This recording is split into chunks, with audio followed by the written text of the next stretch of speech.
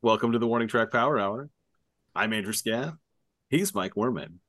Today we'll finish off our discussion of the Kansas City Royals' weird, awful season. Very briefly, I guess, between talking about next week and this last week's NFL action. Week 4 just wrapped up in the NFL. There were some pretty bad blowouts. It's been just a bizarro season, really, so far. What did you enjoy more from this last week, Mike? The blowout games, the kind of maybe teams sort of actually showing up and looking to be okay, like the Texans are looking pretty decent, or just the weird, slide at the end to screw over betters. Uh, was that something that you found interesting from this last week? I found that whole the Chiefs. I will always find the Chiefs game probably one of the most interesting games simply because I'm a Chiefs fan. But the Chiefs Jets game was really interesting, and it wasn't really because of Taylor Swift in attendance, although because she was there last week too. So like this was just Yeah. maybe there are a couple more celebrities. They had Ryan Reynolds, uh, Hugh Jackman, and Yeah. Blake Lively and people like that were in attendance. But it was because the way the Chiefs played. They played really, really well for like a quarter, and then they sucked the rest of the way. Mahomes was bad 3 quarters of the game, except when he ran. And Zach It Wilson, was electric during that time though.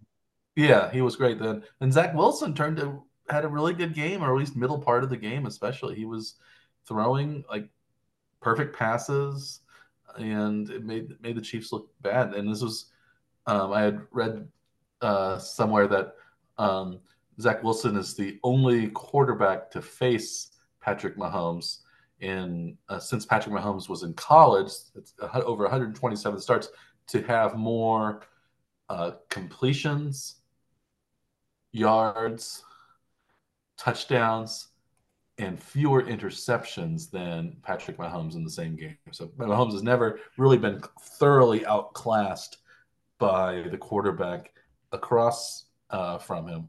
But he was in this game, and that was by Zach Wilson, who has really been maligned in New York, and maybe he was seen as a kind of colossal bust. So that was interesting. Yeah, and then, of course, to top it all off, there was that uh, clever, I guess, but very Andy Reid esque, very Chiefs esque, harkening back to the Super Bowl slide to avoid scoring a touchdown simply because we want to run the clock out, because that will, I guess, provide a near 100% chance of victory because maybe we'll have uh, a snap exchange or something problem and it could be run back for a touchdown or whatever. But as opposed to the 99% chance of victory that you'll have if you score a touchdown or ahead by 10 points with a minute and a half left.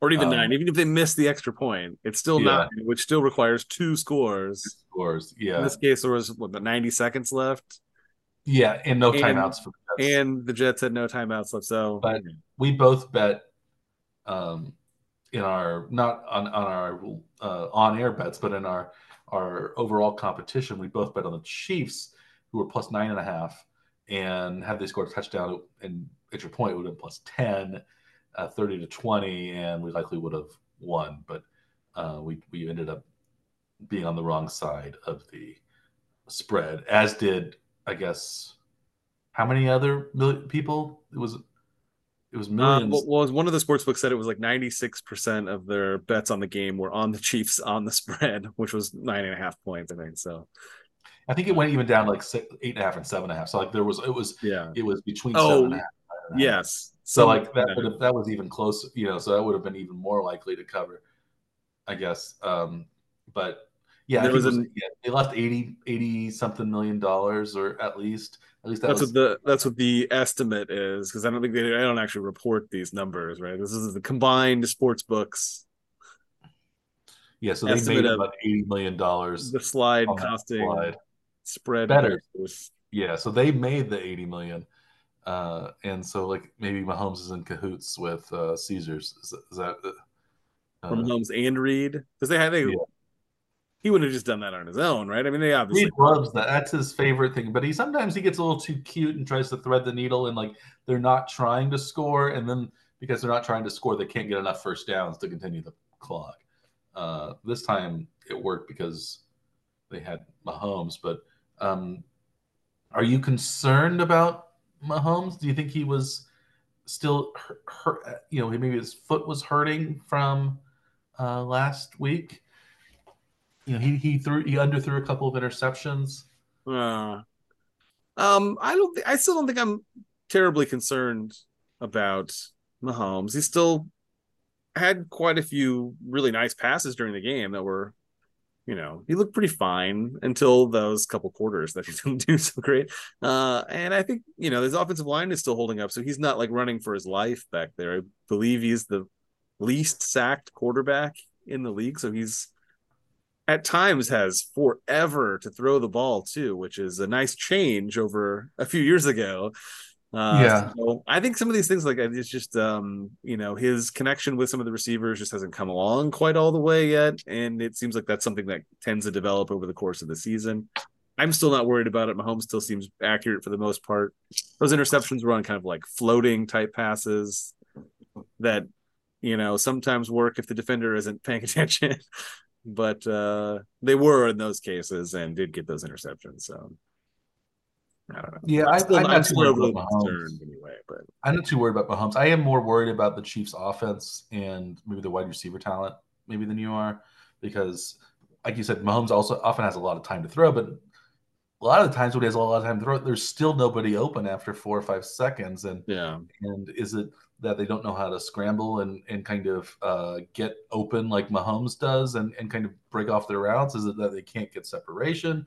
Is it that Matt Nagy and Andy Reid do not call good passing plays? Like, uh, if we would switch games for a second to talk about the 49ers Cardinals game, Brock Purdy, I don't think needed to throw anything into a tight window all day. It was fairly easy completions. He was 20 of 21 or something like that. The only incompletion he had was a Hail Mary at the end of the first half. So like, why can't the Chiefs get open like that or draw plays that I don't know if it's the receivers who aren't good or if it's a Nagy, like maybe Nagy and Reid's system has become predictable, or if it's maybe just a fluke or sort of thing. I don't know what do you think? well, I mean a lot of the passing deficiency like that we've seen up until this most recent game anyway. I think you can at least partly relate to how well the running game had been going, which was not very well until week 4, where Pacheco looked really good with the ball, and Edwards-Helaire even had a couple of nice runs, and Mahomes had plenty of space when he decided to take off. He had first down I think almost every time he ran. I think. Yeah, the Jets have a good Um, secondary, so maybe they were just glue on the Chiefs receivers. yeah, But I do think the Chiefs receivers are not maybe real. they're just. I still think a lot of it is just the connection. Yeah, once the play is broken down, Mahomes and the receivers are not necessarily on the same page as to where the other is going to be.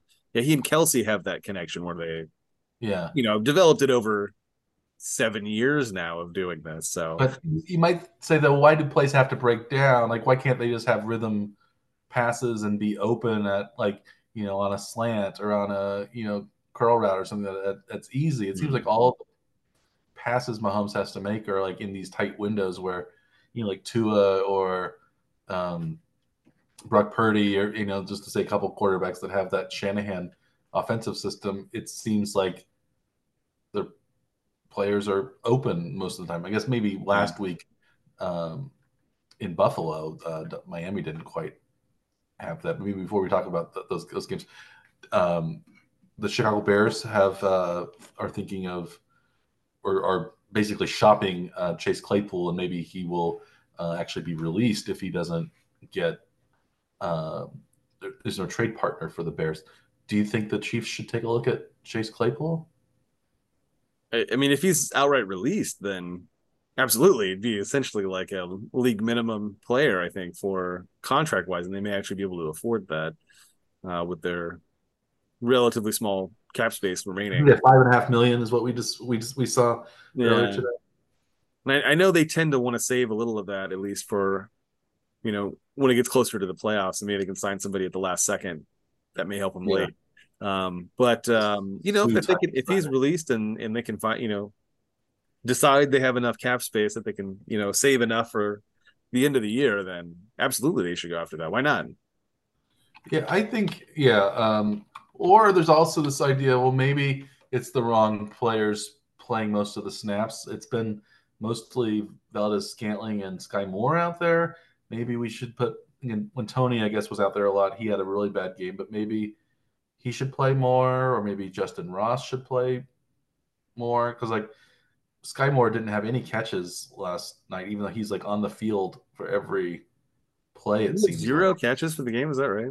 I think he had zero. I think he had two Yeah, two targets, no catches. Yeah. two runs, I think, for like 15 yards or 12 yards, something like that, and no catches. Yeah, Tony had two catches is all. And he was only on the field every once in a while. He was not on Yeah. there. Like they they're using him more like Hardman.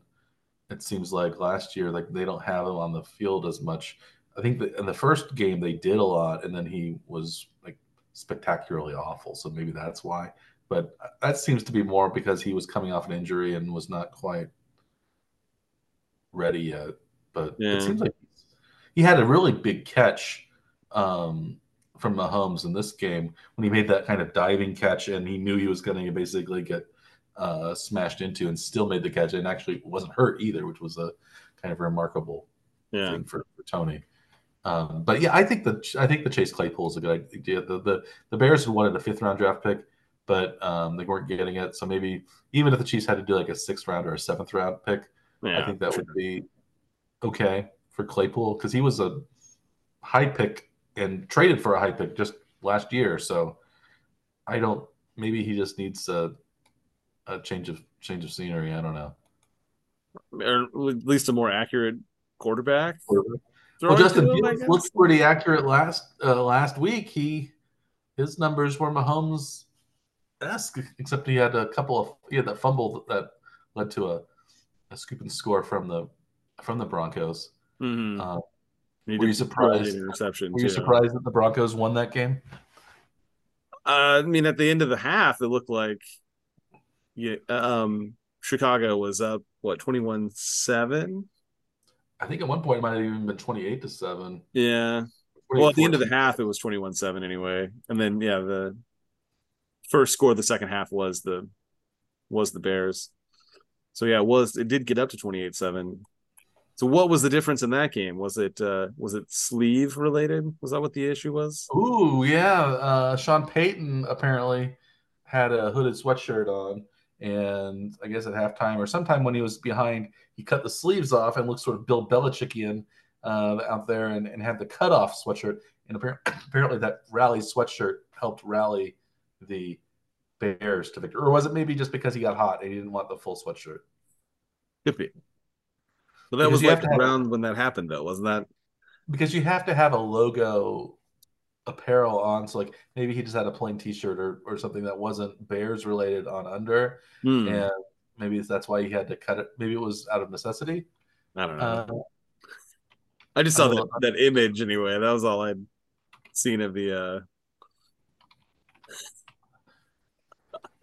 Yeah, I'm looking it up right now and seeing if there was an article. an explanation as to why it happened.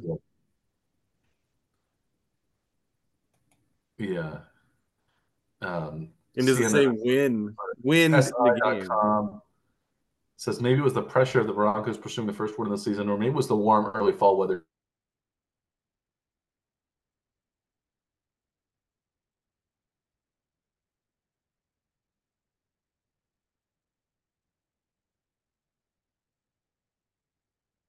sleeves off with scissors during it was too hot, Yeah, and he didn't have probably a regulation shirt underneath, and that's my theory.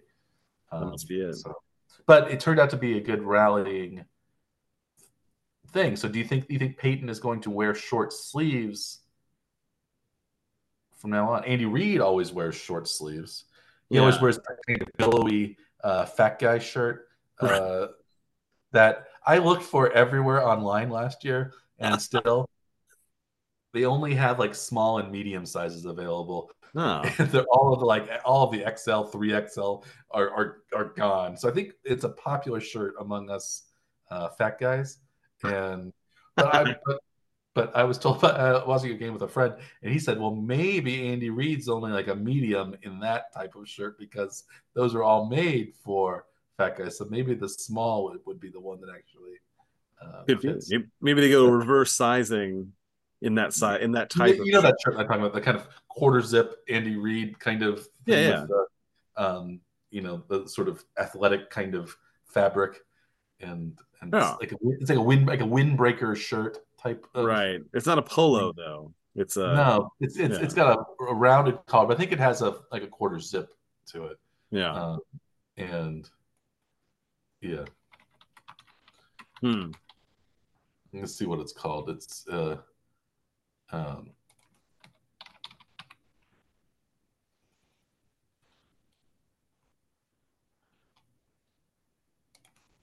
and I've seen it, or I can't remember what the name of it is. Yeah, it's a Nike. It's got that kind of also kind of has that vent in the back, as if you're really working out Oh hard. yeah. It's Nike red sideline coaches chevron lock up pullover top. It Yeah, needs some extra names in there though. I think there's at least and a few other I names can they get could it add for in there. 52.49 on NFL.com, but it's only available in medium. So, Hmm. which is incidentally the same size as the number one dad shirt on Seinfeld when Jerry gave his father a shirt that was too tight. Number one dad, Nice. or you dug it. You remember that? Do you remember that one? It was the Mandelbaum. It was the first man. It was the Mandelbaum episode Yes. Great. when he goes, "You think you're the number one dad?" And then he tried to lift up that weight, and he hurt his back. And then his equally elderly son and father also came in and hurt their backs, and were in the same they were in the same hospital room because that was when Seinfeld was getting a little bit more and more cartoonish, which I Yes. really enjoyed. But yeah, that was he had a world's greatest dad. He says that's better than number one. Would you agree? World's greatest is better than number one, or are they just different ways of saying the same thing? I'm pretty sure they're the same thing. Is it Well, not? maybe number one might say, well, number one where? It might just be number one in the state or number Yeah. one in the country. It's not Or world's just greatest. in this household. I think world's greatest is more specific and it's more universal that you would know exactly what it is. You're the best at it. I usually say, well, what world are we talking about? But we would assume planet Earth. And number one, yeah, it could be number one in a lot of places. It doesn't say number one on Earth. So I Ah. guess world's greatest. I would say it doesn't necessarily beat number one, but it could beat number one.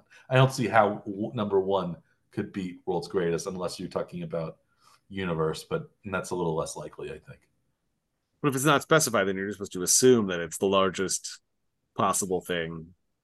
If it's your So shirt. the world's greatest is limiting, but it also doesn't say Yeah. which world. It could be any Yeah. planet. No, just not this one. Whatever.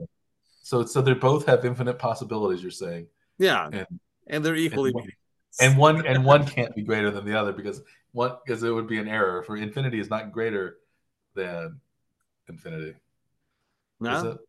I think so. Yeah. Or is it both greater and less than infinity? Yes. We're getting pretty deep into the philosophy of these. Well, that's what Andy Reid's shirt brings out for me. Yes. This There it is. these coaches shirts. I'm looking at the Chiefs site. Yeah, it's all you only. Oh, I can get it for 48.99 plus 25% off my purchase. No, it's just 25%. They have it in small and medium on the Chiefs shop, Ah. and that's a red and white one. I kind of wanted the red and yellow one or just the red one, but Yeah, you're Still, so demanding here, Mike. there's Like, nothing. There's nothing. Yeah, it's got that kind of stand-up priest kind of collar almost, no. and the zipper. But there's no like. Yeah, it's only small and medium because I think, and I don't know why they just keep making this shirt because it must. It seems like it's very popular among larger Maybe people. Andy Reid buys them out as soon as he's got like a weight Not, limit but thing. he wouldn't buy them in every size, right? I guess his staff might because they would Yeah, probably be a range of maybe size. he has them bought for all of his staff then, so they can all look. What size do you think Andy Reid would wear? Would it be 3X at least? At least a two anyway, right? It's got to be Yeah, I wear 2X sometimes. Um, like comfortably or yeah, yeah. very Sometimes baggy.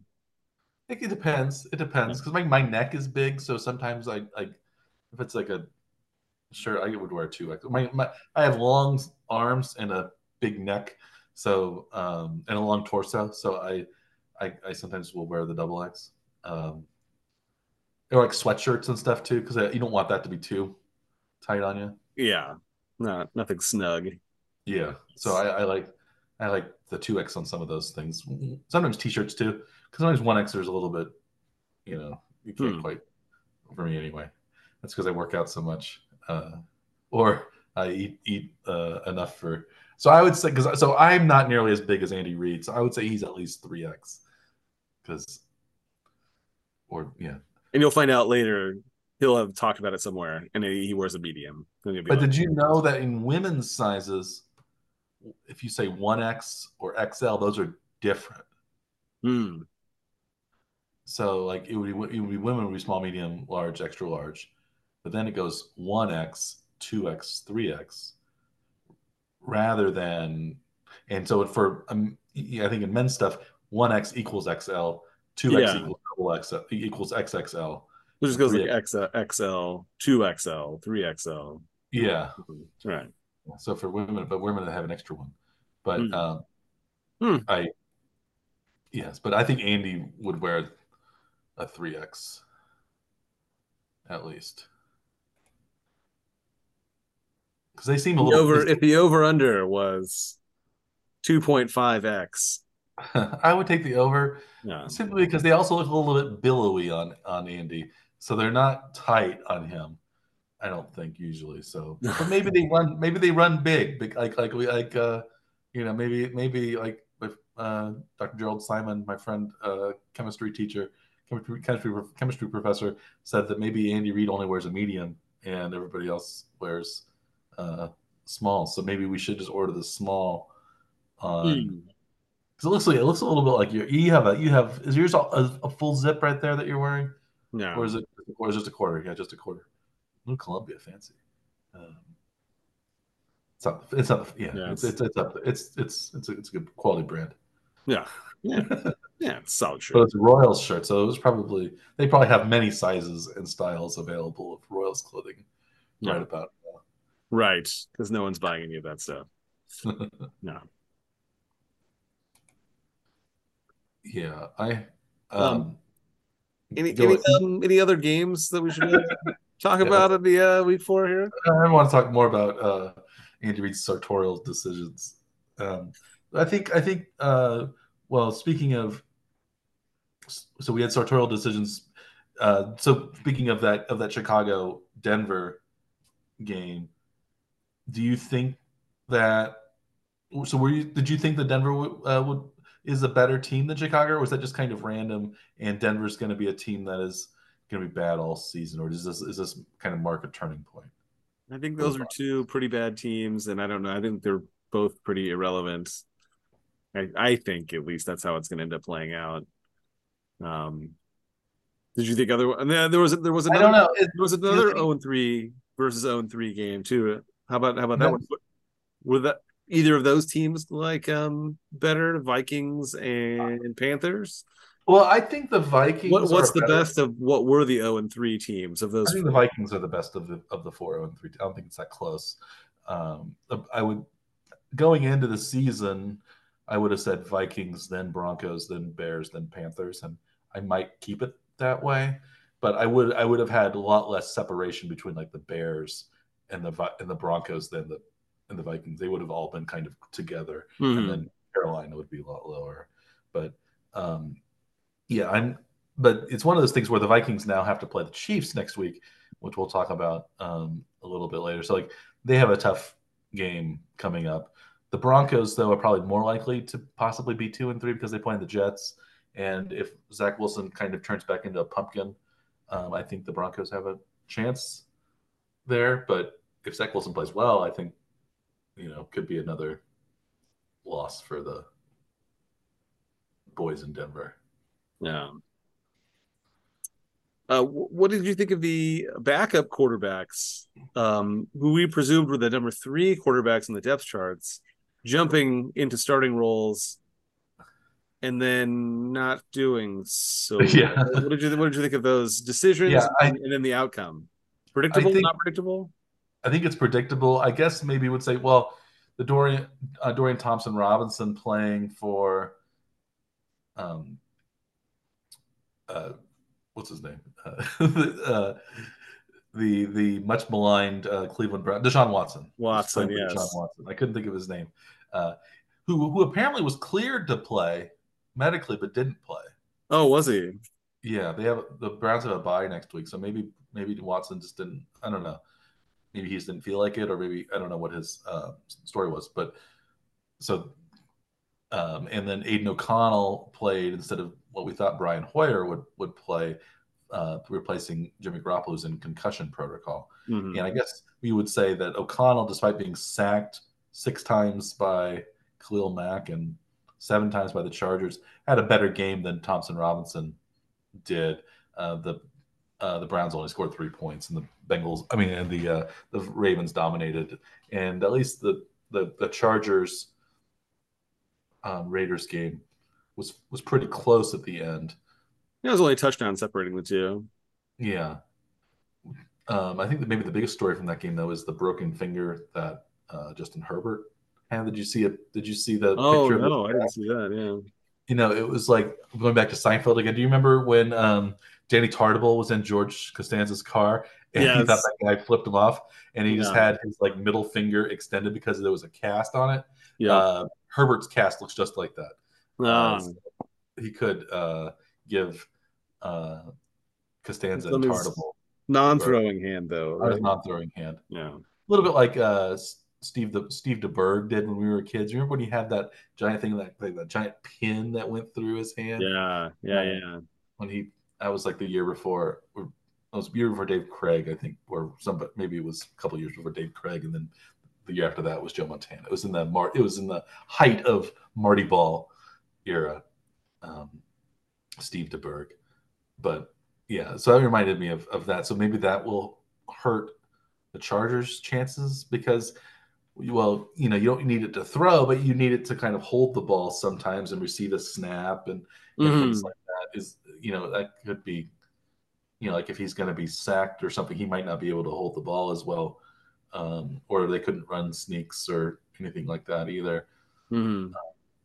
So maybe that could affect and that would I think that helps the Chiefs within their division if quarterbacks like that are um, hampered in any way.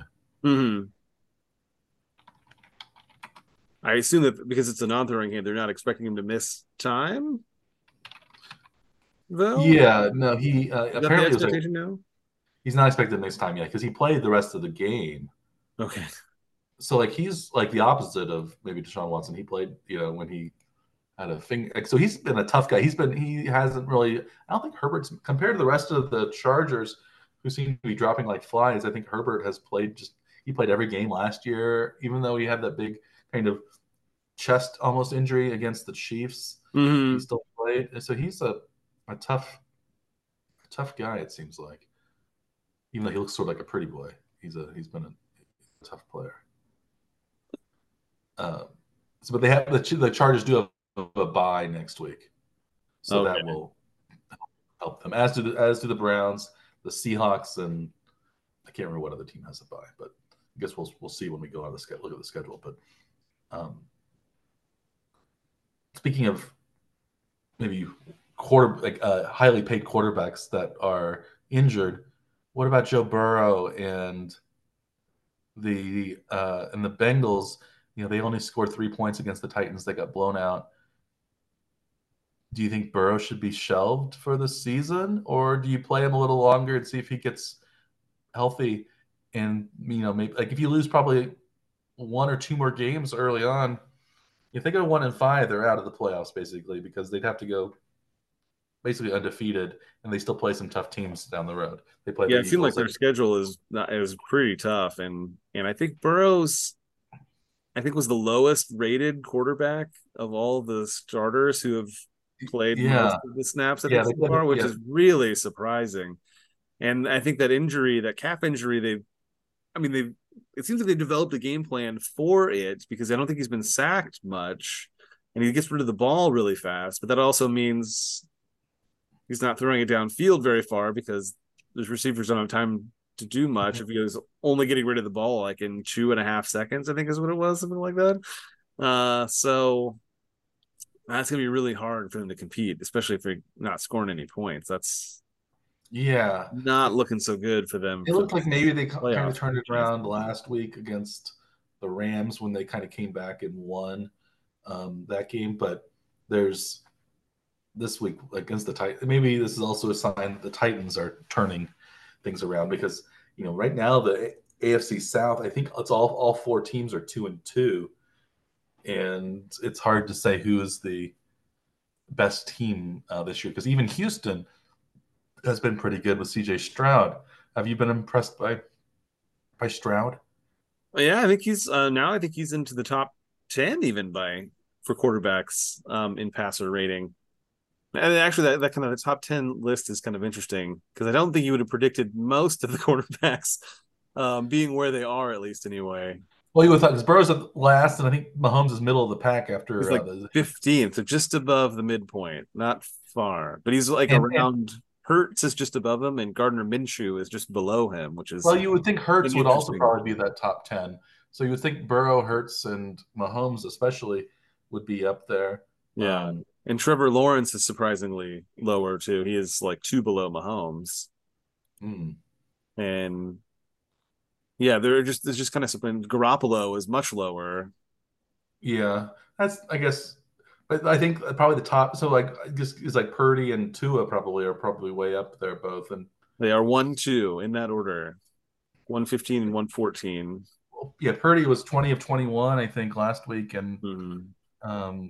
he only had one incompletion. That was the Hail Mary at the end of the half. So He's at 72% for the season, 72.3% for the season in completion percentage. Two is not far behind him at 71.3. So I mean, those are really high.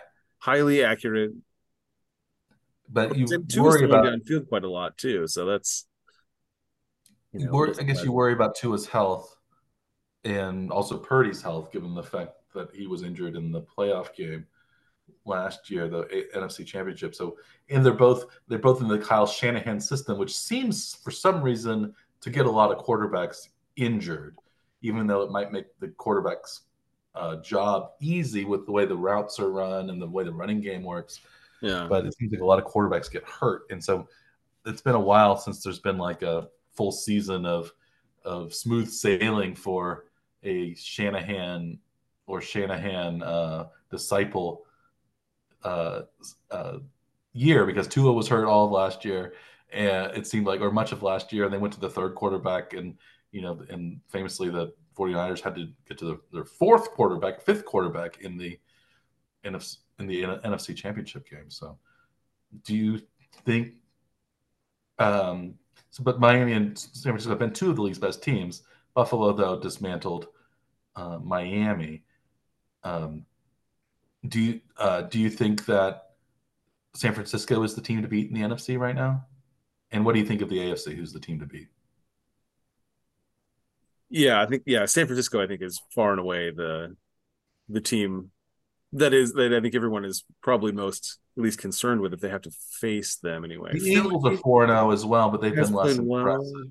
Yeah, they've managed to win all the games, but I don't think they've like really blown anybody out or they're not really dominating anyone. It's the offense hasn't really clicked They so had much. an overtime Defense win is over okay. Washington with That's not Sam impressive. Howell. at quarterback. They had a close game against the Vikings and a close game against who did they play opening? I can't remember who they played opening week, but they actually had a decent win against the Buccaneers, but that was close for much of the game. So Mhm. well, yeah, they didn't have any really comfortable victories this year. Well, and against teams that aren't really expected to be the Patriots as week one. No, the Patriots. Yeah, that was a Yeah. So the game that they won the most handily was against Tampa Bay, and it was 25-11. That's, still two touchdowns. It's not, you know, not like what Miami did to Denver. But no. do Yeah. you a transitive property question for you though, Mike, because Buffalo handily defeated Miami. How much better is Buffalo than Denver? Well, I don't think they're 50 points better than Denver. I don't think anybody's 50 points better than anybody in the NFL. But this is you have to also remember kind of that this is when Buffalo traditionally does the best. They really usually got hot starts. And lots of times they'll beat the Chiefs in Arrowhead, like week 5, 6, 7, but then fade towards the end when Josh Allen gets dinged up, I guess is maybe the reason. Mm-hmm. So I'm not sold on the Bills yet. They've played really well the last 2 weeks, but they did lose to the Jets, just like the Chiefs. The Chiefs played poorly and they beat the Jets. The Bills played poorly and they lost to the Jets, Mm-hmm. and that was without a good performance by Zach Wilson. So I think the Chiefs have shown they can play badly and win. I don't know if the Bills have shown they can play badly and win. So maybe that's what I would say separates the Chiefs from the Bills right now. I think the Ravens are also really good, and the Dolphins. I think those are the top four Mm-hmm. right now.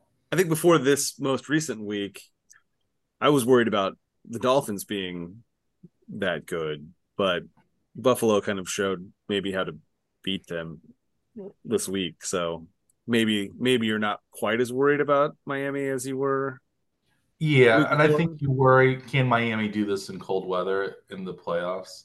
So if Yeah. they have home field advantage, that's really good. But if they have to go to Kansas City or they have to go to Buffalo or you know Cleveland or something like that, that wouldn't be Hmm. not so good maybe for them. But Really, I think probably worry. I mean, think more about Buffalo and Miami being, the health of the quarterback is maybe the only thing that matters for those teams. So if as long as those as Tua and Josh Allen are healthy, then the team it's a threat minimally, if not, an expected victory for them against almost anybody. But if they're hurt, I don't know that they're going to beat anybody. Although, yeah, does that sound right? yeah, you think maybe Shane Buechele would come in for the Bills in a revenge type of game against the Chiefs? I wouldn't be surprised if he was active. It'd be a great story for you know, for us to talk about, right? Yeah.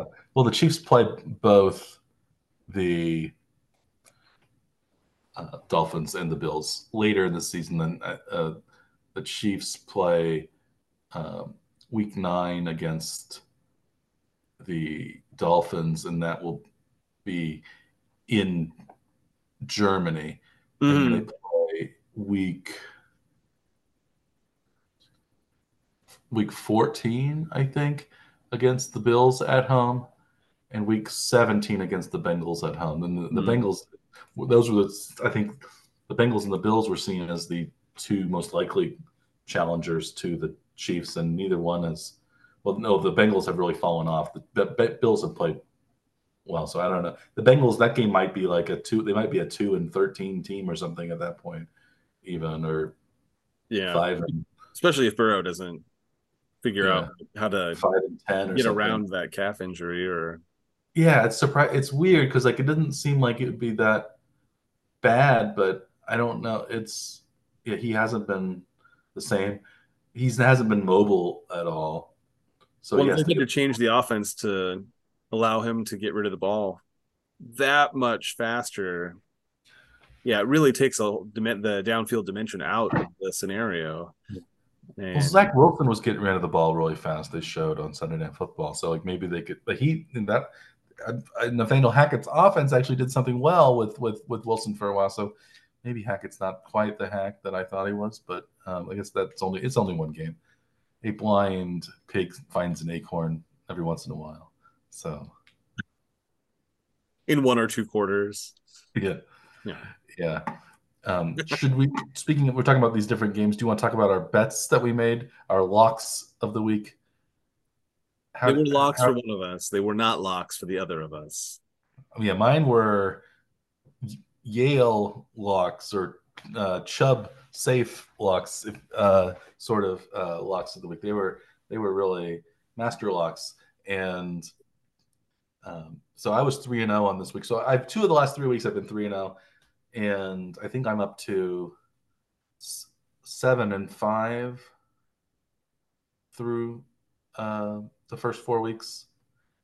I was 0-3, 3-0, 1-2, then 3-0 again. I think I'm 7-5. Yeah. Got that over here. I had it on the wrong spot.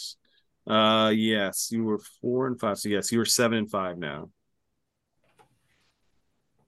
That's right. And so 3-0 this week.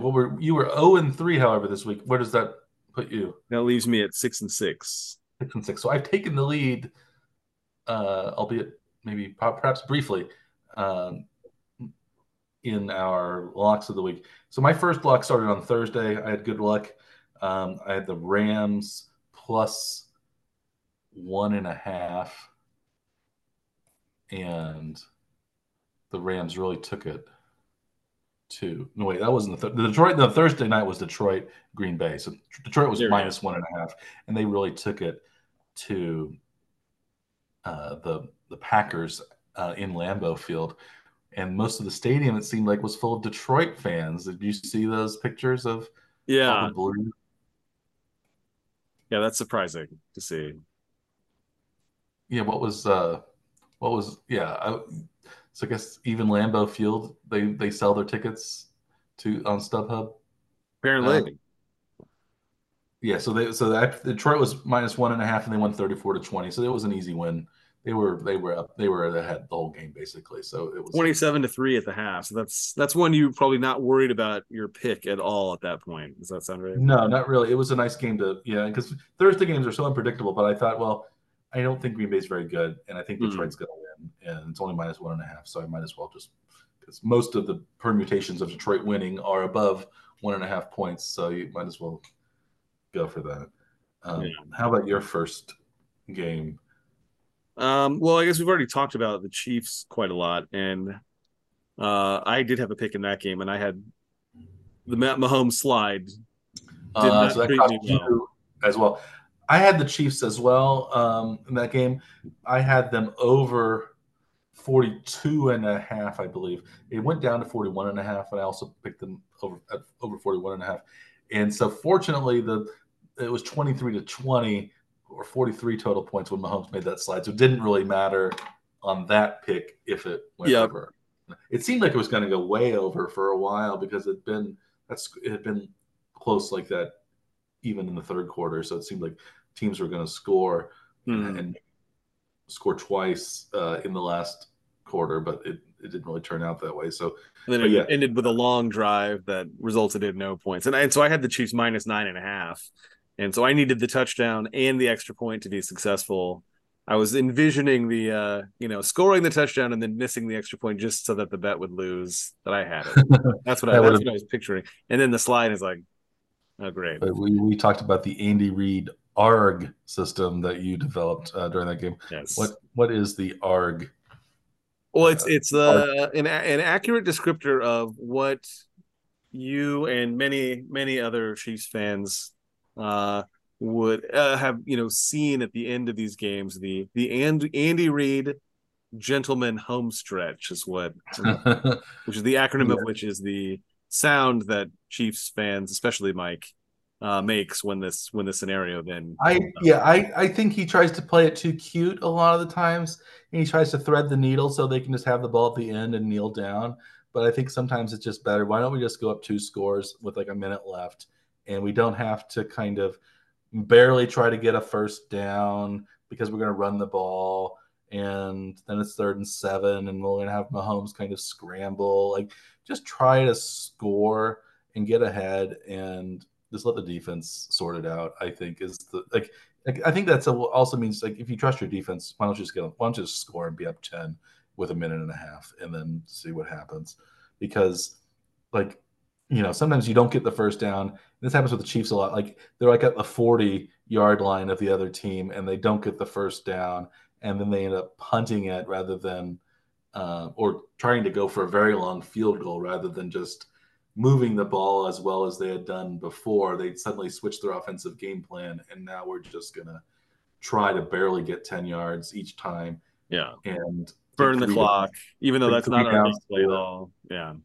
Yeah, I don't like that. So it's more stressful, and so that slide at the end was great, I guess. But they did stuff like that.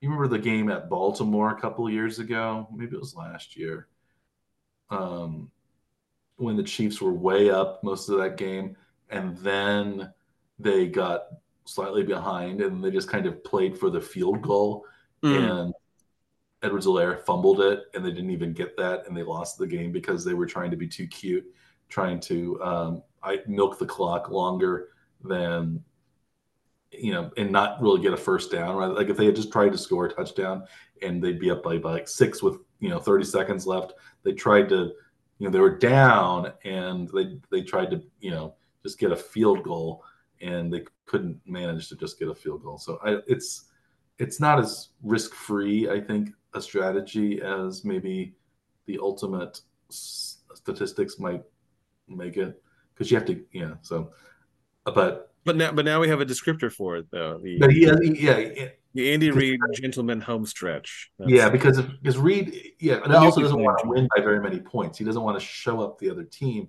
Yeah. So only winning by 3 is much more gentlemanly than winning by 10, which is what other coaches would have done. But it's being gentlemanly, like, it does cause me some agita. Yes. Speaking of agita, how about your second pick?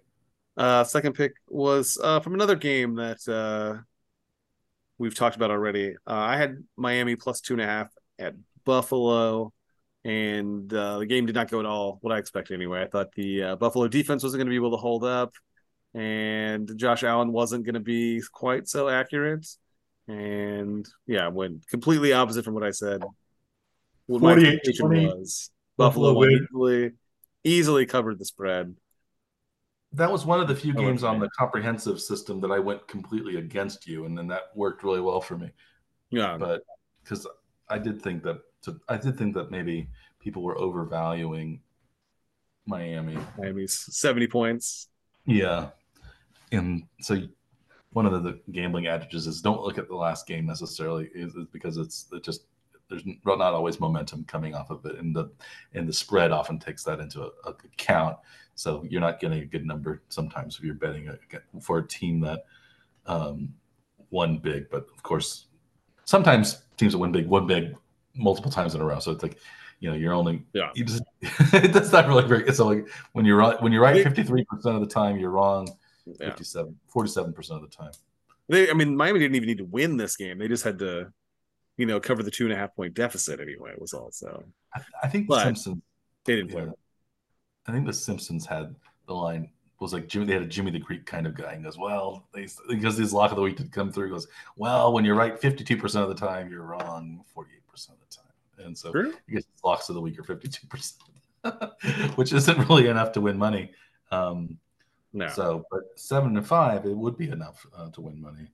And my third pick also would win money, but it seemed like it was a shoe in at the beginning, but then it seemed like, they might not make it, and then overtime came, and that helped. That was the Rams against the Colts in Indianapolis. The Rams were way up against the Colts, and the Colts rallied back under. Was it Minshew starting, or was he playing still? Anthony Richardson was back. No, it was Richardson. Richardson was back. So Richardson led the comeback. Yeah. And they tied it 23-23 going to overtime, and then the Rams scored a touchdown to Puka Nakua again, and they won I 29-23. think that was his first.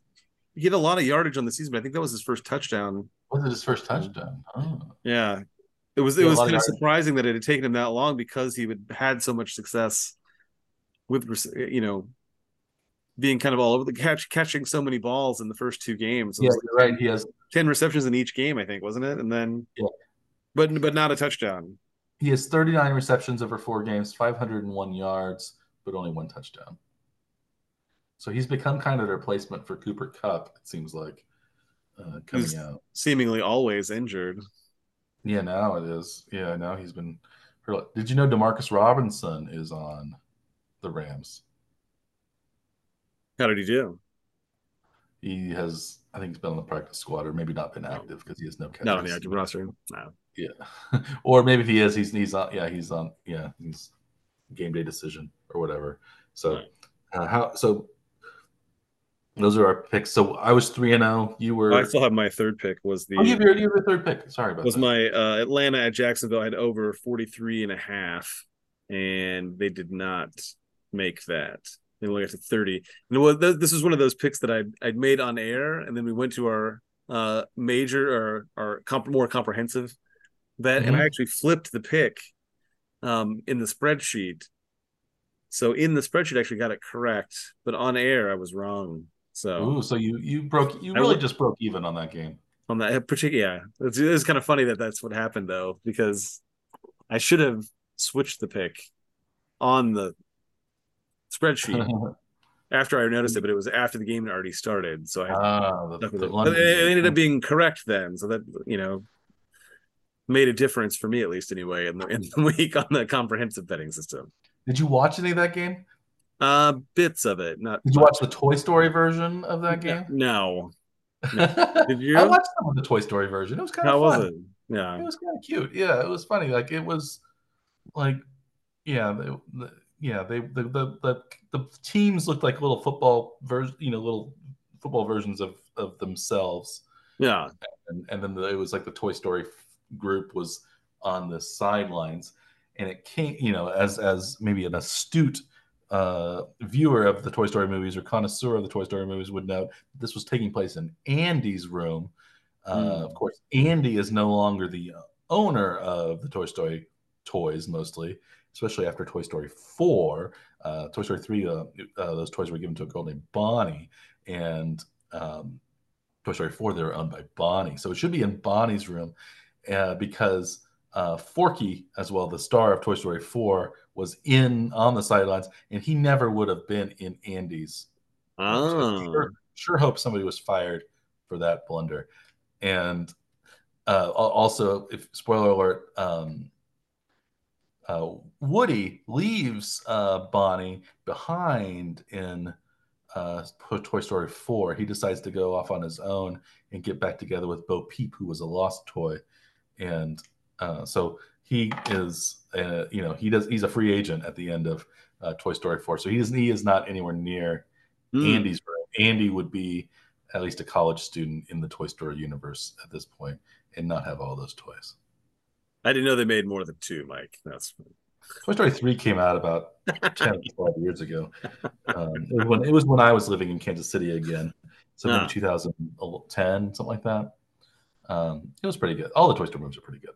I no. watch them a lot because of Marie. She loves Forky. Do you know Forky? Nope. Didn't He know. is voiced by Tony Hale, who is, of course, Buster from Arrested Development. Arrested Development. He was in Veep and things like that.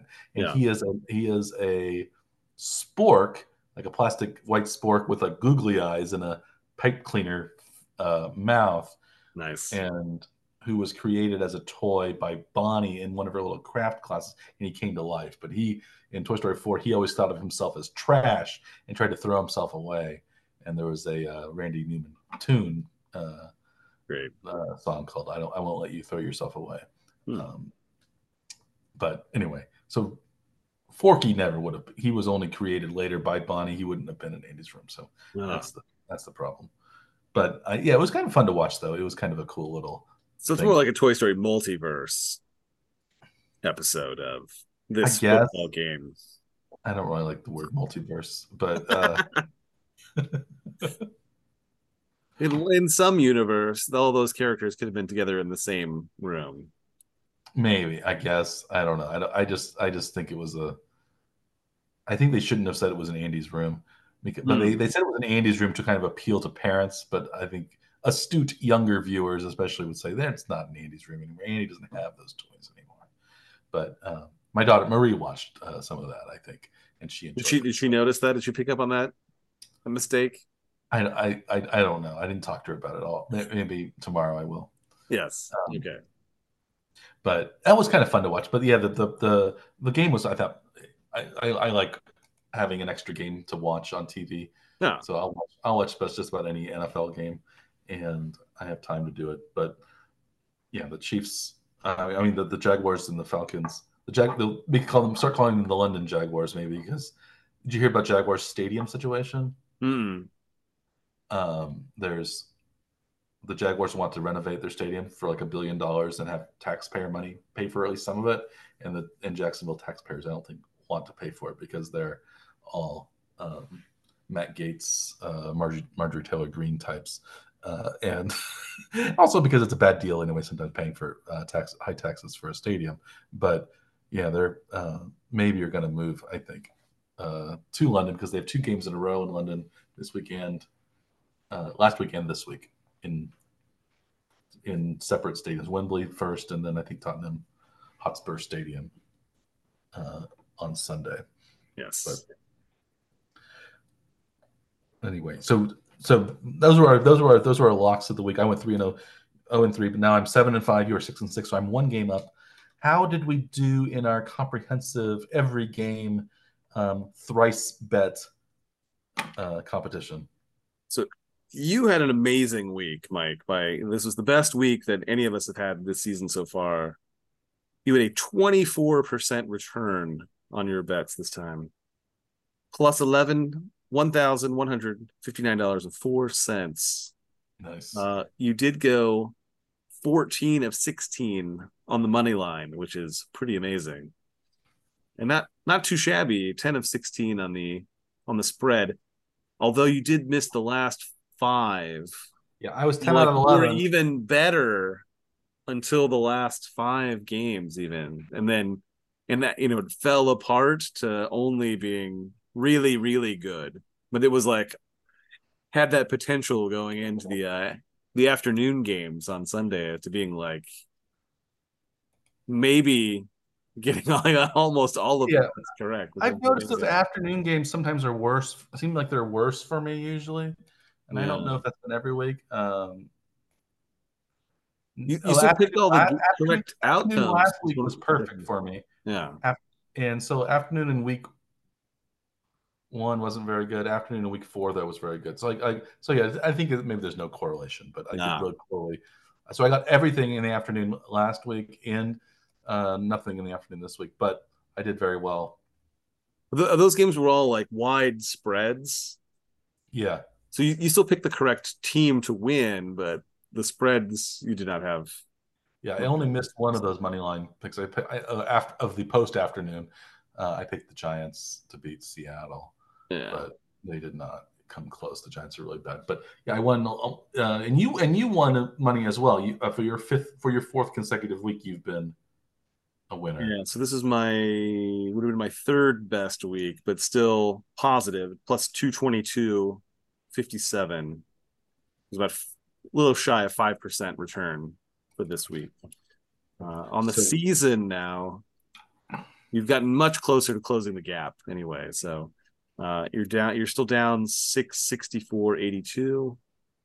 And I'm up 1230 and 92 cents. so basically, I need two more weeks like this to catch up to And you. And you would surpass me in 2 weeks if you do what you yeah, did this I much. don't think that's going to happen, but maybe slow and steady. Yeah. I can at least get over. I care more about winning, getting over into positive money over the season than I do about beating you, Dr. Scaff. Okay. But that would be a nice thing, I guess, to do as well. But But if you're trying to catch up make up ground in any way, getting 68 plus percent of your picks correct is a great way to do that. Yes, I will. Yeah. Oh yeah, that's so. Yeah, it's like yeah, score more points than the other team. That's a great way to win Yeah. football games, and getting all your picks right is a great way to make money But if that gambling. that what was it, 54% is the sort of target to hit that break even point. And yeah, you were well above that this week. 68.8% correct picks, Mike. 33 48. Not bad. Yes. And so I was at 58%, which isn't bad, but Uh huh. not as good as 69%. Yes. That Yes. was the yeah. So I had a good week. I shouldn't want to get too full of myself, but I feel like I'm on a roll. I've been improving every week. I was I think I lost $1,800 or something like that the first week, and then I lost a few hundred more the Yeah. second. But it was closer. And then I was almost 500 last week, or was a little over 500 last week, and now I'm Week 3, you were plus about $100. plus 100. Yeah. And Week then two, I plus was week 2, you're only down minus 54. $50. Yeah. So yeah. $5. So yeah. Week one though, I was minus almost 1,900. Yeah. So Clawing so your way back clawing my way back. Ever. in, but quickly though, actually, this last week. Yeah, So I just need a few more weeks of that, and then I'll really know that I should just bet week 3 on, and then I will become a, or at least just not that week 1. And I can become that green visor wearing sleeve garter riverboat gambler that I always wanted to be. yes. So one thing to note is that the over/under number started very high. I think the average over/under was about 45 points in week 1, and then dipped to 43, back up to 44. Last week it was 40, just almost under, just under 45, and the overs were only 7 and 9 this week. Will that Mm. have an effect on your bets for this coming week then? I think I Knowing that the overs were worse this week than the last couple weeks. I tend to think that under usually is right more often than over.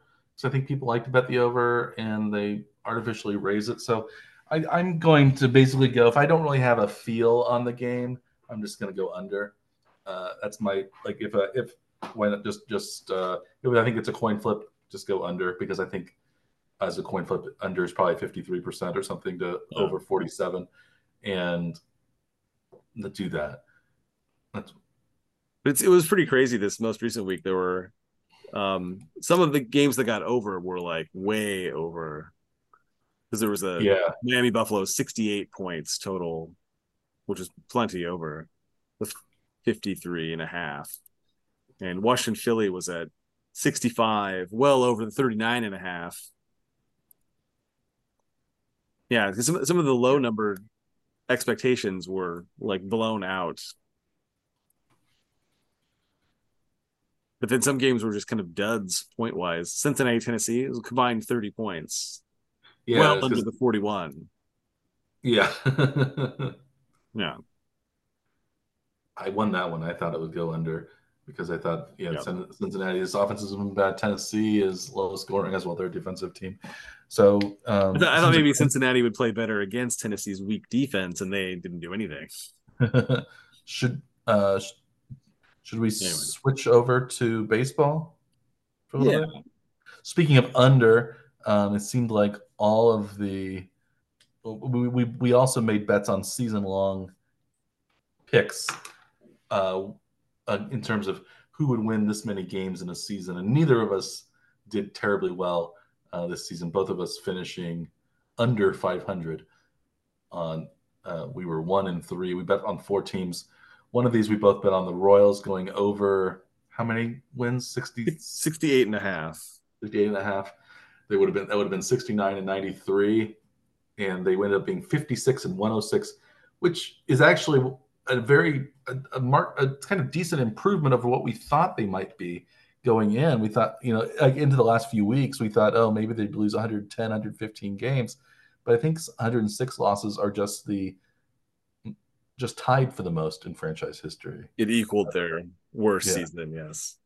But they finished September 15-12 was the month of September's record, which if they were to do that for the entire season, they'd be at like 90 wins. Is this again just hope, giving the team and its fans some hope going into next year because they finished strong, or is it just what they seem to do for some reason? Well, they used to do it because they called up all their young players, Mm-hmm. and the young players played well, but then they replaced those young players with like older veterans to fill in the lineup at the beginning of the next season, and they lost all the momentum. And then they would play the young kids again, and they would do well. That seemed to be like the way they did it for the first few years of the Dayton Moore era, Mm-hmm. and then finally, when they invested just mostly in the young kids, they started winning all their games. Um, so, but this year was a little different because the rosters are not allowed to be as expanded as they used to. They can only 28 or something, so they only had a couple of expansion players. So it's basically the same team that had been around before, and they're actually over 500. So I think this is more encouraging than most of the previous ones. What do you think? I mean, I think they've got a few players that they've maybe taken roles as the season went on that you would hope that they won't try to the team won't try to take back from them beginning of next year. Like it seems like Michael Garcia has become the leadoff hitter and playing third base every day. Hopefully they don't try to bring someone in that they don't need to compete with that job, but just say it's his and like see how he does. Um, they finally found some relief pitching from James MacArthur late in the year, which was kind of Yeah, a he's been great. so maybe they're starting to get like an anchor to the bullpen, and that was their biggest deficit by far. I think on the season was how poorly the bullpen was, playing, and then the rotation got very injured, and if they can get some of those guys back, then maybe they have enough pieces to like field the team at least that could be competitive to some extent. But I don't know, it's still looking kind of bleak, I think, until till Yeah, Bobby Witt was, some of those guys start stepping up. he was almost 30, 50. 30 home runs, 49 stolen bases. He got caught stealing, I think, in his last game. I And the think game also last game was before. fun because Zach Greinke got a win, and Mm, he had turned into Jordan Lyles. I think he was only 1-15 as the season went on. yeah. His win loss record, even though he wasn't as bad as Lyles, really. But do you think this is Greinke's last game? Is he going to play next year? I really don't know. I think it's up to him. If he wants to play, I think the Royals will bring him back. I don't think there's any, discussion that they would not bring him back, I would Yeah. assume. But I don't know. I'd like to see him move to more of a bullpen role. He could probably get a couple extra seasons in if he wants to keep playing, then, you know, if he could pitch 3 or 4 innings, that's still great, but it's not going to be. I mean, the team, if he's a starter and the number one starter, the team's not competitive. Yeah, Yeah, it just can't be. maybe he can turn into a Smoltz type of guy or something, but No, I don't think he will. And I think this really is probably fair. his last year. He does whatever he wants. I don't think he really cares about record or legacy or anything like that. Yeah, If he feels done, he's done. If he feels I can do it again, he'll do it again. He is very independent in his thought process. So he's hard and I think unpredictable in terms no, of what he wants to do. Not like erratic, unpredictable, but you don't know what's going on in the mind of Zach Greinke.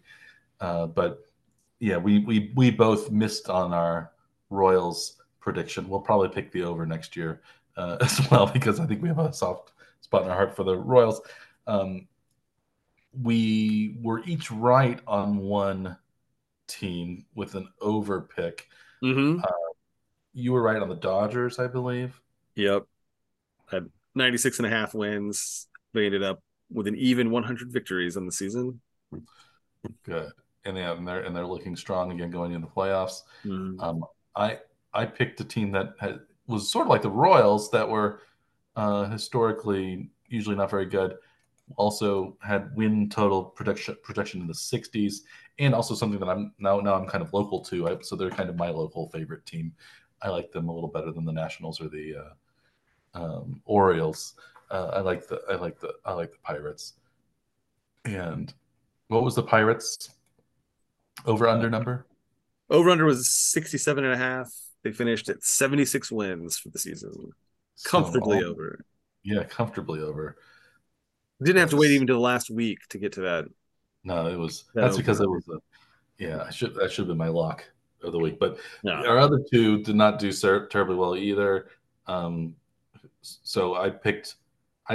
I'll save my heartbreaking one for last. Yeah, and that was a heartbreaker. the I also predicted I predicted the Tigers because I thought the Royals would do better.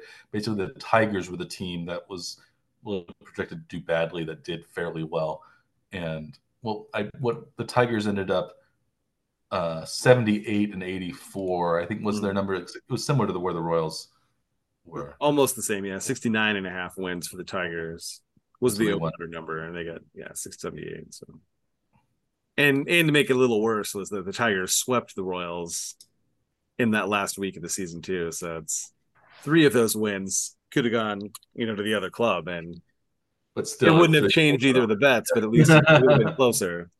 yeah. No, I missed on one by even more than the Royals. I had the Mets at over Ooh, 93 yes. and a half wins.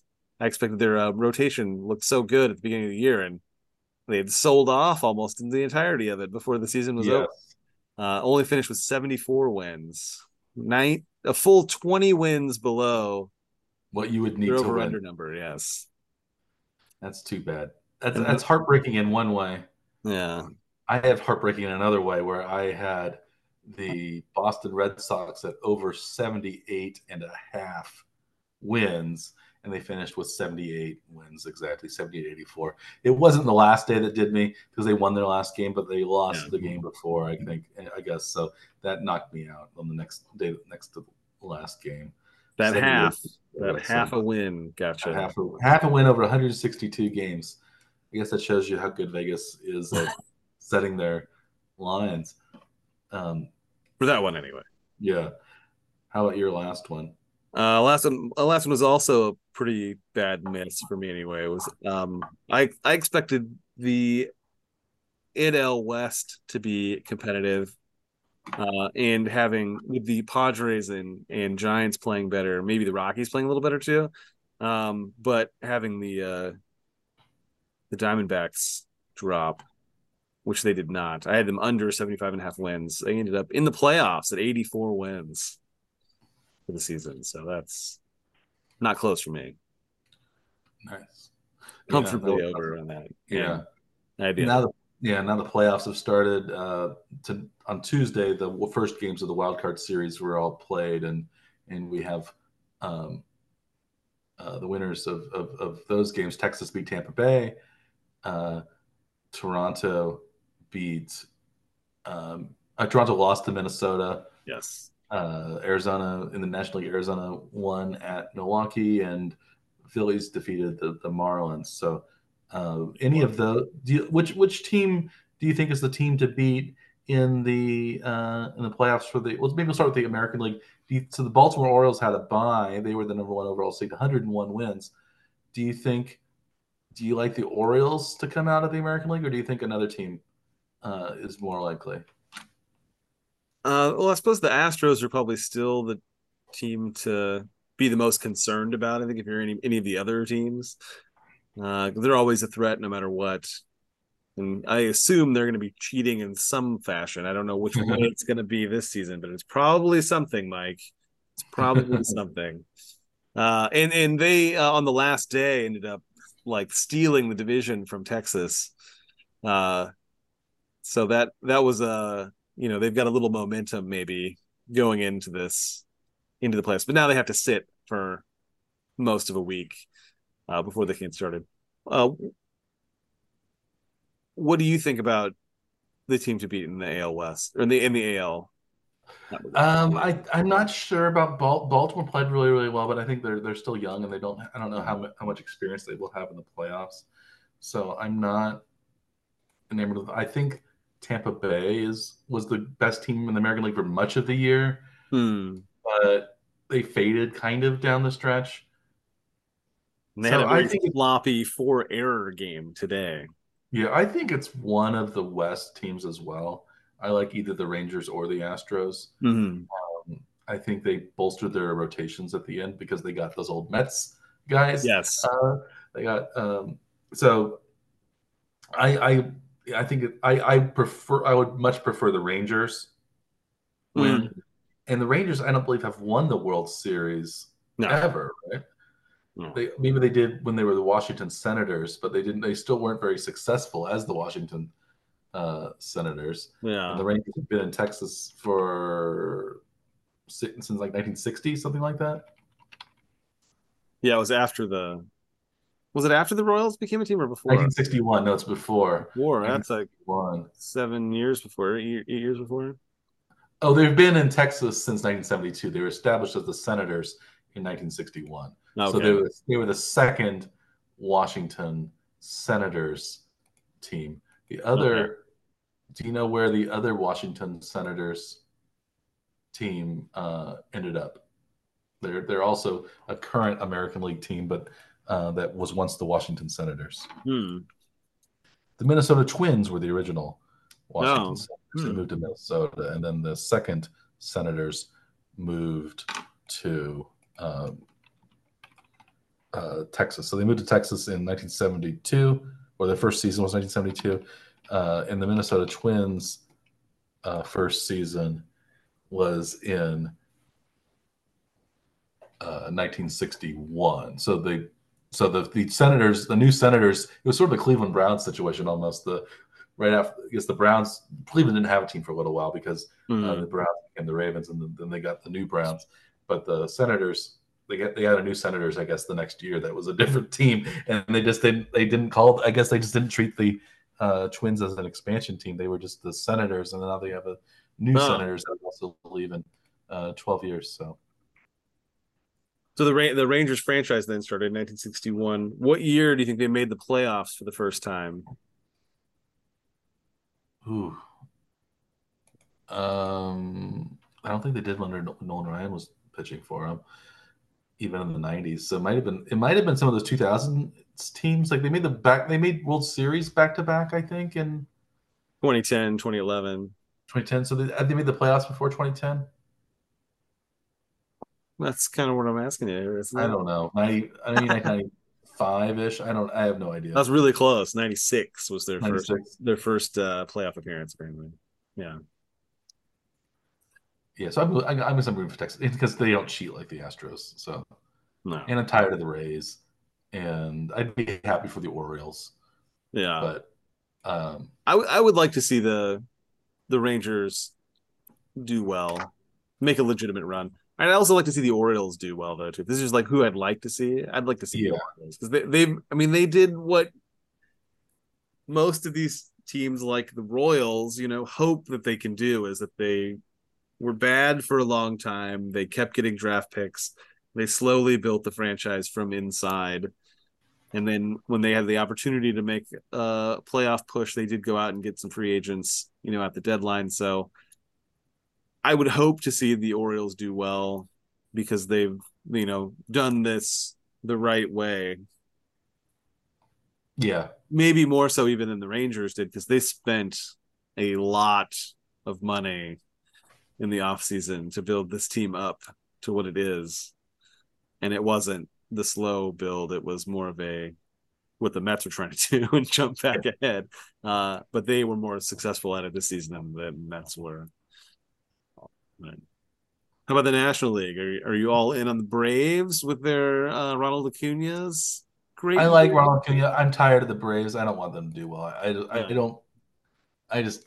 I don't know. Maybe it's my. The Dodgers? Are you tired of the Dodgers? Then too, those are I'm the tired of ones. the Dodgers. I'm also. I think the teams. There are two teams that I think I would like to see do well, and that's probably definitely the Brewers. I kind of would like to see succeed.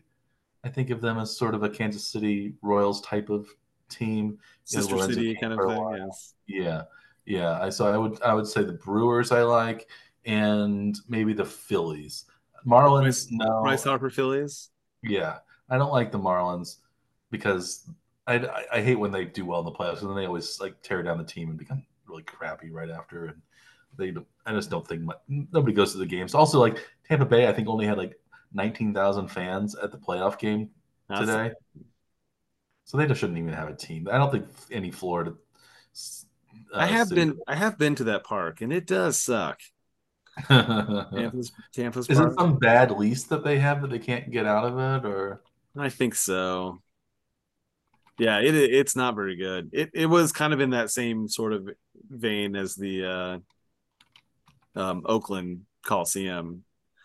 They're just not they're not comfortable. You don't feel like at home when you're there. It's very I don't know. None of it's comfortable at all. Yeah.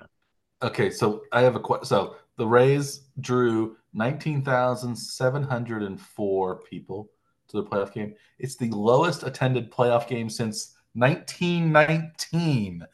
Tell me, and that would have been the World Series, of course, because they didn't have playoffs other than the American League champions, meaning the National League champions back then. Who do you think was in the 1919 World Series? Let's see. So that is it won't be the Red Sox because they were already in their drought, Mm-hmm. as were the Cubs. 1919. No, I don't know. There Well, weren't might that remember many teams 1919 because around that then. it was the Black Sox, famous Black Oh, that Sox was the Black Sox team. scandal World Chicago White Series. Sox. Yeah. Oh, that was that year. Yeah, and they lost to Cleveland that year in what was in a best of nine series. They lost 5 games to three, and Ray Liotta. I mean, Shoeless Joe Jackson Shoeless was Joe. wasn't really. Yeah. Who played Ray Liotta? Who played? I mean, who played Shoeless Joe in the Black Sox movie? Was Hmm. that Yeah, the um, 8 Men Out. That one. Even Out? Yeah. I don't know. Was that John Cusack who played him? No, he played Buck Weaver. Buck Weaver. DB Sweeney played Hmm. Shoeless. He was in some other stuff, but I don't really remember him. Anyway, DB Sweeney. Hmm. yeah, but yeah, 1919. So that game in 1919 was in Cincinnati Hmm. at Redland Field in Cincinnati. It only drew 13,923. Hmm. But they did um, have above average attendance. The Rays on the regular season only drew 17,800 or so people for their 81 games. So Yeah. almost 2,000 people more went to the playoffs than a regular season game. That's pretty bad, right? I Do you just, count? Do the Rays count the actual like in the fish tank? The Rays. Do they count them as attendees at the games? You think? Because they do have like a manta ray tank. well, now the ray is a sun thing. It's not a devil ray anymore. It's like a Right. sun ray. So, like, I think no. I would say no. We're no longer counting the animal rays because they switched away from the fish motif to the sun motif, Hmm. and They still supposedly have the tank there in center field, though. I don't know. the Rays are building a new stadium. How many people? How many? We were talking about the low capacity of the Royals' new stadium was only like it was going to be under the 41,000 or so that it currently is. What's the new capacity of the Rays' new stadium that they were planning on building? Is it under 30? Is it 30,000. under 30? It's 30 exactly. Oh, really? Seems like that's really low. The current stadium capacity? Because it's not that big. Bigger than yeah, I would say, but it's let's I'm looking it up. Tropicana Field, right in the present. Um, well, it says 25,000, but if you include the seats that are covered by the tarp, it's 42,000 Okay. plus. So They could So they've hold a like lot. minimized the attendance Yeah, to or the kind of seats just to open keep the policy, attendance. which would cover up all the seats that nobody's Yeah. sitting in. I mean, Is that that stadium, it just sounds, the ball sounds so weird in there because it yeah, echoes yeah, it's a immediately, and horrible it's stadium. really crazy to watch a game there. Anyway, it's distracting if you're used to other parks. Yeah, and apparently it's in a weird, hard to get area of Yeah, St. Petersburg. and like yeah, if you they don't have like good parking areas either. Like you kind of like have to park in like neighborhoods almost. It's very strange. It's just a very strange area for for games anyway. So Do we are there? So should we move on to the NFL for this week? let's do that. Let's do it. Maybe we'll find some other strange areas to cover. Yes. I guess we'll talk about the Chiefs first. Neither of us bet on the Chiefs game, I think, in our picks, did we, this week? I have a bet on the Chiefs game. Oh, you do. Oh, you do. Okay. Yeah. Maybe we'll talk about that bet then. You go first. What do you think about the game itself? The Chiefs are playing at Minnesota in the it's an afternoon game, It's a four. 3:30. It's a 3, 4, 20. It was a late slot afternoon game, Hmm. and so it's not prime time Kirk Cousins period, because he's the 1 o'clock dandy, or the noon dandy. I guess it would be in Minneapolis and Kansas City, but Yes. he is worse, I think, when all the eyes are on him. So, and these are actually two of the Netflix quarterbacks playing against one another, and I believe it's the only team that Patrick Mahomes has not defeated. Ooh. Because you remember the last time the Chiefs played the Vikings, that was when Matt Moore was the quarterback, because that was the dislocated kneecap year of Mahomes, and so the Vikings lost to the Chiefs. So the Chiefs beat them while Mahomes was on the roster, but he was not um, On the field. playing as a starting quarterback. So he's beaten. I guess also hasn't beaten the Chiefs, but he's beaten 30 of the other 31 teams. Right. So he needs this box to check, is what you're saying. Yes, he might not get another chance for 3, 4 more years. So Yeah. I had thought maybe this might be a game that was sort of a trap game for the Chiefs, because I thought at the beginning of the year, well, they're going to play at the New York Jets with Aaron Rodgers on Sunday Night Football, and then week 6 they're going to go to Denver and play at Denver. Maybe Sean Payton and Russell Wilson have turned things around, and so they might be sleeping on the Vikings. But now I think they'll be fully ready for the Vikings, simply because they played so poorly in New York, and then they also are not necessarily looking forward to the Broncos, because the Broncos are not super competitive. So I think they're taking this one week at a time, like the Mm-hmm. old adage says. So what was your bet on this? What do you think of the Chiefs' So chances? the Chiefs are favored by the early line, at least as of today, is Chiefs are favored 5.5 points on the road. And the over under number is pretty high. It's one of the highest, actually is the highest over under number for the this week, 53.5 points. That's pretty high. Yeah. The Chiefs defense is playing so well. It's hard to see that over under number getting up that high, especially if the defense plays anything like it has been.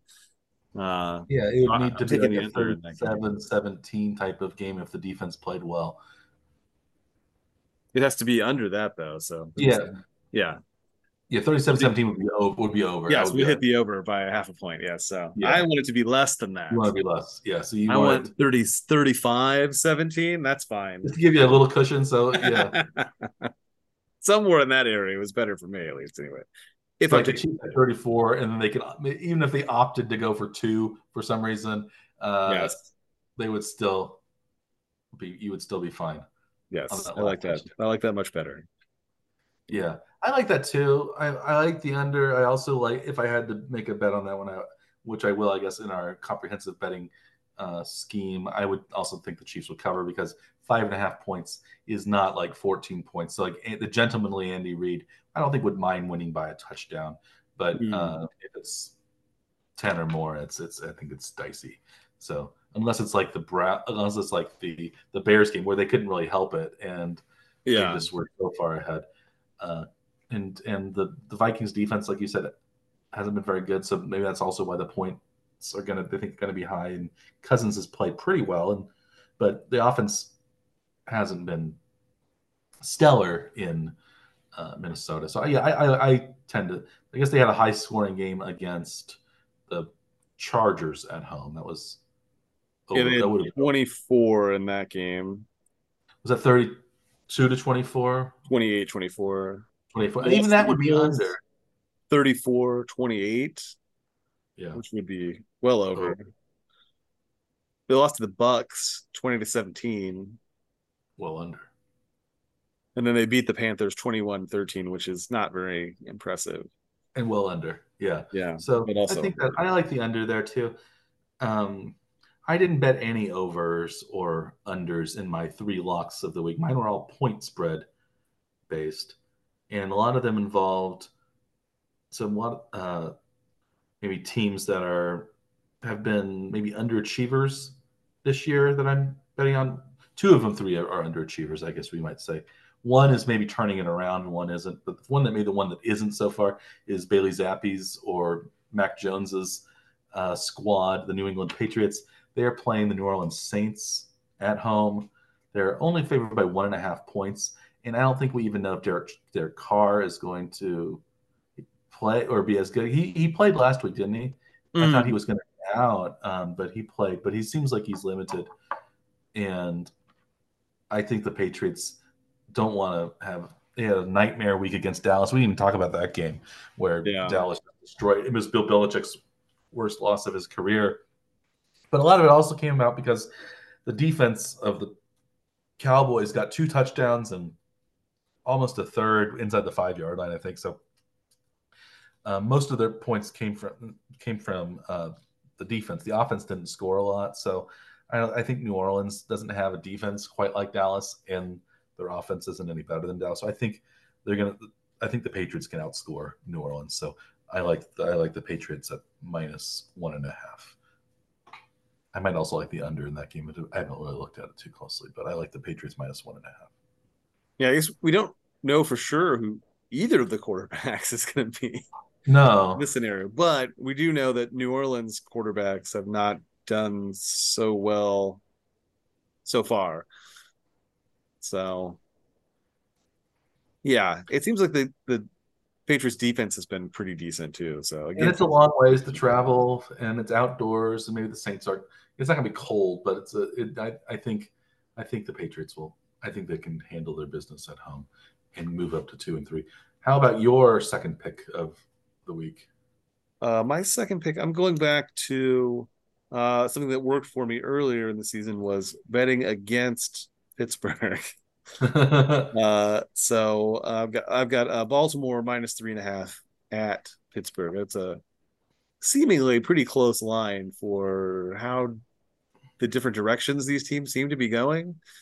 Uh, Kenny Pickett did not play very well. Has this, I think, bruise on his leg, which Mhm. may I don't know if it's going to keep him out of the game, but I don't know if it will or not at this point. But Baltimore seems to be a stronger team at this point, at least anyway. Yeah. Only favored by 3.5. That seems a little low for my Okay. I expectations. could see that. I could also see Pittsburgh, a tough divisional opponent at home, good Possible. defense, maybe stifling the Baltimore Ravens because again the Ravens lost 2 weeks ago to Indianapolis at home. So I don't know if the Steelers are any worse than the Colts. I would be thinking about that, but I like your boldness there with the because I think if the Ravens win, sometimes they'll win. I think I would say even if the Ravens win, they'll win big. But if they, but I think the Steelers could also win outright. If it's close, then you think the Steelers will be Yeah, I at like least maybe coming out on top even. yeah because I don't know how well the Ravens don't really tend to play as well in close games, maybe Yeah. as the Steelers, who are usually in close games. The Ravens like to blow people out and don't win a lot of close ones. Speaking of a game that's supposed to be close, is I have my second pick is another divisional game. This is what so you have the AFC North. I have the AFC South. I have Tennessee at Indianapolis. Tennessee is a plus 1.5 underdog at Indianapolis, and I like the way Tennessee played against Cincinnati. I think they're a good team because the Derrick Henry got rolling. I think some of their receiver injuries, Traylon Burks, I think he might be better next week. I think Tannehill's starting to get rolling. So I like Tennessee to win at Indianapolis. I think Indianapolis is maybe a good team in the future, and maybe Richardson's a good quarterback in the future, but I think Tennessee's better right now. So I would say Tennessee plus 1.5 at the what is their stadium called? Lucas Oil Stadium. At Lucas Oil Stadium. In Indy, yes, yeah, yes.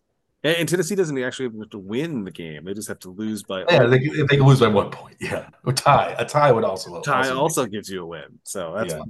Yeah, yeah. I yeah, I will probably also I will probably not pick Indianapolis on the money line and Tennessee on the plus 1.5 thread and that try needle, to Mike. Good thread luck that with needle. that. Well, if you were going to take both of those, you should have that be part of a parlay, though, right? So you can get them, an even larger Ooh, that would payout. be a lot. That would be a lot of money if you pick. Basically, you're picking Indianapolis to win by exactly 1 point. Right.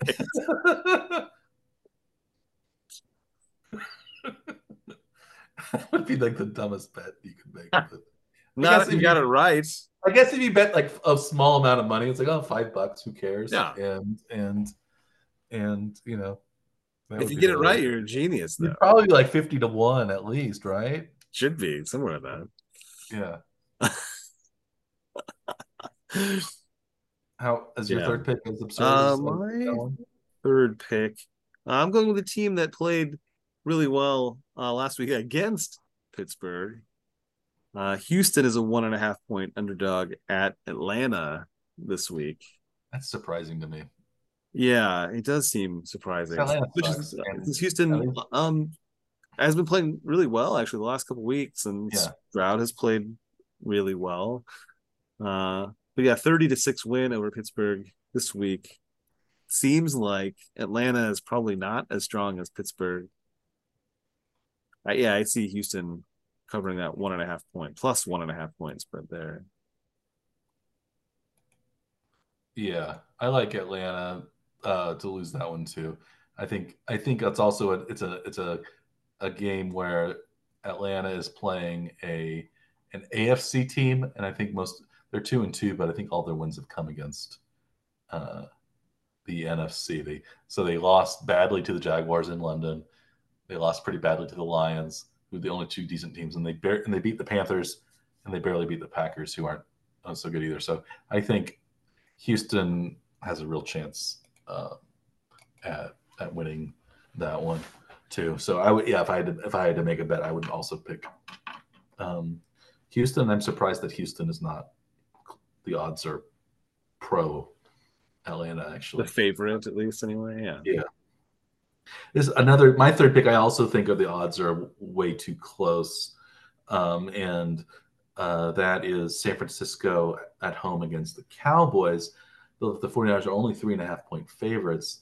I don't see that as being a close game. I think San Francisco pretty much dominated Dallas in the playoffs last year, and I think Brock Purdy is playing very well.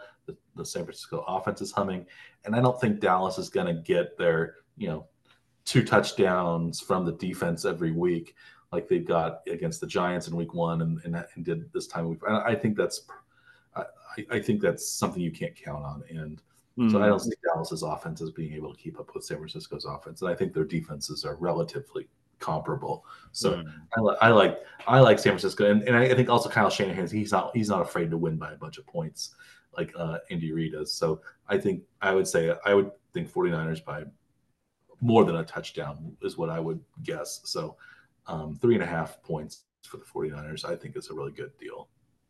And the 49ers haven't been playing terribly close games for the most part. No, they have Arizona 35-16 most recently. The Giants, they beat 30-12. The Rams game was only a touchdown difference, but in week one, the Steelers were the 30-7 win over the Steelers. Yeah, so every game has been more than 7 points, and And even they've the and Rams. they've scored exactly 30 points three times. And then the other Yeah, time they scored 35 points. So uh, I they're messing wonder. around.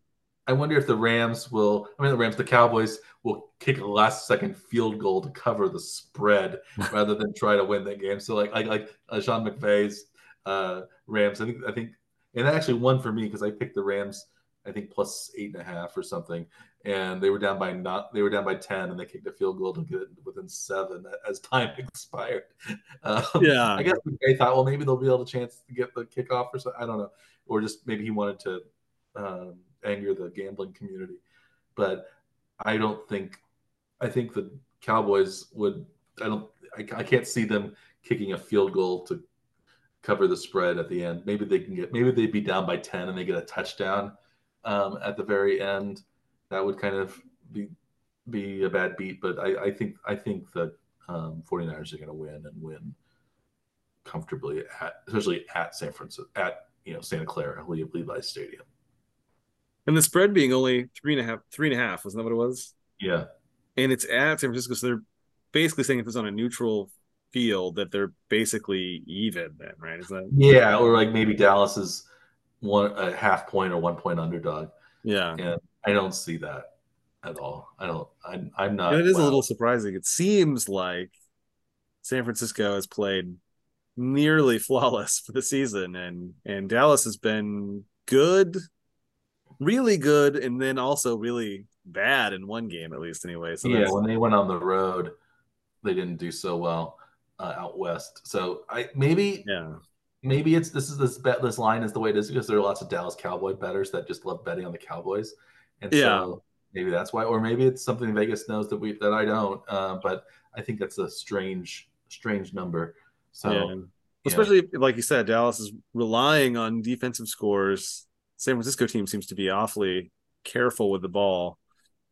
Purdy doesn't throw a lot of dangerous passes, let alone even incomplete passes. Right. yeah. So he has I not don't thrown think an you can have a interception game this that good, but season. yeah, I think Yeah. I don't see. I think Dallas does need a defensive touchdown to keep it close, and I Yeah. don't think they'll get that with the. Well, it's not like McCaffrey has been reckless with the ball either No, in McCaffrey, general Ayuk, for any of his career. Samuel, Kittle has had some good games. They have so many players on that offense that Mm, are really good. So, and their defense, I think, is just as strong as Dallas's defense. So, no. I'm I like San Francisco there. Are there any other games this week that you're excited about or think is a interesting matchup? Well, maybe how much of a dud do you think the Monday night game is this week, Mike? That would be my question to you. Is it the worst matchup of the day of this weekend's games? Green Bay at Las Vegas. Ooh, that's bad. Um, well, I think Cincinnati and Arizona could turn out to be really bad. Houston, Atlanta is pretty bad to me too. The Thursday night But game's a little weird too, actually. But so Chicago, Chicago, Washington, Thursday. Washington. Yeah, there's a lot of game. I don't think there are a lot of marquee matchups this week. Dallas, San Francisco is huge. Um, Jacksonville, Buffalo in London is an interesting game, and Mm-hmm. I don't. Yeah, Carolina. Any game with Carolina, I think is bad, but at least Yeah, see right.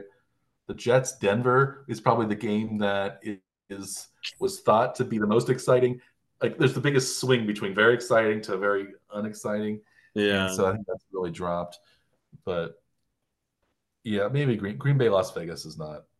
It's at least gonna be close, and maybe I yeah. don't know. I like rooting against the Raiders sometimes. I don't, but I also don't want the Packers to do well either. So this is an Yeah. interesting This game. may be more telling for us for our more comprehensive betting competition as how we pick out some of these games because I'm not sure how I'm going to do some of these yet. So I don't know either. We have until Thursday to make those yeah, picks. So we'll we'll let our viewers know how we did in next week's episode, both on our locks of the week, our shoe-ins of the week, our power plays of the week, whatever we want to call them, and then also our comprehensive betting system, our thrice betting per game, Yes. once on the over/under, once on the point spread, and once on the money line. Do you have anything else to add before we sign off tonight? Maybe just that this week's competition is a little bit smaller then because there are 4 teams with Fewer buys this games, week. yeah. So there are only So 14 games this week. That's all. So we That's all I can't had left to add. so we can't lose as much money, but we also maybe not be able to gain as much money as we would like. And I think there are going to be buys like this for the next 8 weeks at least. Probably if there are four Yeah. teams per week on a buy. Yeah, I think something like that. So yeah, Through until like the Thanksgiving week, basically. I think that's they have yeah, buys, and then that week I think doesn't, and then they may have another buy that after week after that. Even I'm not sure. Anyway, that's so far away. We don't need to think about that. yeah. Thanksgiving is still a ways away. We haven't even had Halloween yet. That's Um, 4 weeks away. So, but we will have exciting. This would only be 3 weeks away by the time these games get played, or close, a little over 3 weeks away. So we have those exciting events to look forward to this month, and we'll have another exciting, fantabulous episode of the Warren Track Power Hour next week, covering all of these games, and we'll talk about the playoffs. Thankfully, we probably won't have to talk about the Royals anymore because their season was when was the Royals season over? Was it by the end of April? Would you say? before June for sure. Yeah. So Yeah, they lost most. They were way under at the beginning. They had such a promising spring training too, and then lost it all. immediately bad though. The opening day was awful. Unlike the Warning Track Power Hour, we are fulfilling our promise as the greatest podcast ever. Much like, well, I'd say world's. We'll call ourselves the world's greatest podcast instead of the number one podcast because we think that's a little bit more. I think that's a little bit safer to say that that's better than number one. And so I agree with Izzy Mandelbaum on that one. Anyway, so whether you're the world's greatest dad or the number one dad, I hope you or mom or uncle or just person, I hope you enjoyed the this week of the Warning Track Power Hour. We enjoy having you as our esteemed listeners. We derive much pleasure from our ever expanding audience, and we will see you again, or you will hear from us again next week. But until then, I am Dr. Michael Werman. He is Dr. Andrew Scaff. We are the Warning Track Power Hour. Please like and or subscribe to our podcasts or our YouTube channel or any one of our delivery systems. We also have a new Twitter account. I don't want to call it X because X is stupid, but it's on twitter.com, right? So what is it? What is the Twitter handle? At Warning Track PH. At Warning Track PH. So if you're into acids and bases, Warning Track PH. pH balanced for the Warning Track. It's a litmus test to see who's really a fan of the Warning Track Power. If you're looking at our Twitter feed, you are outstanding. A true fan. Yes. A true fan. Yes. I was thinking of. Do you know which Hall of Fame baseball player is a synonym for whose name is a synonym for basic? Al Kaline. No, basic. That basic. Yeah, because we're talking about pH. Yes. I'd already lost that and it was gone. Yes. Al Kaline. Yes. Right. Yeah. Absolutely. Yeah. He was. Wow, that went. Already thinking just like, oh, just average. You mean like, oh no, basic as like. Yeah. Yes. We're not, even though we are in pumpkin spice latte season, We are not using that term as an insult here on the Power Hour. But as we said, until then, next time, we will bid you a good day.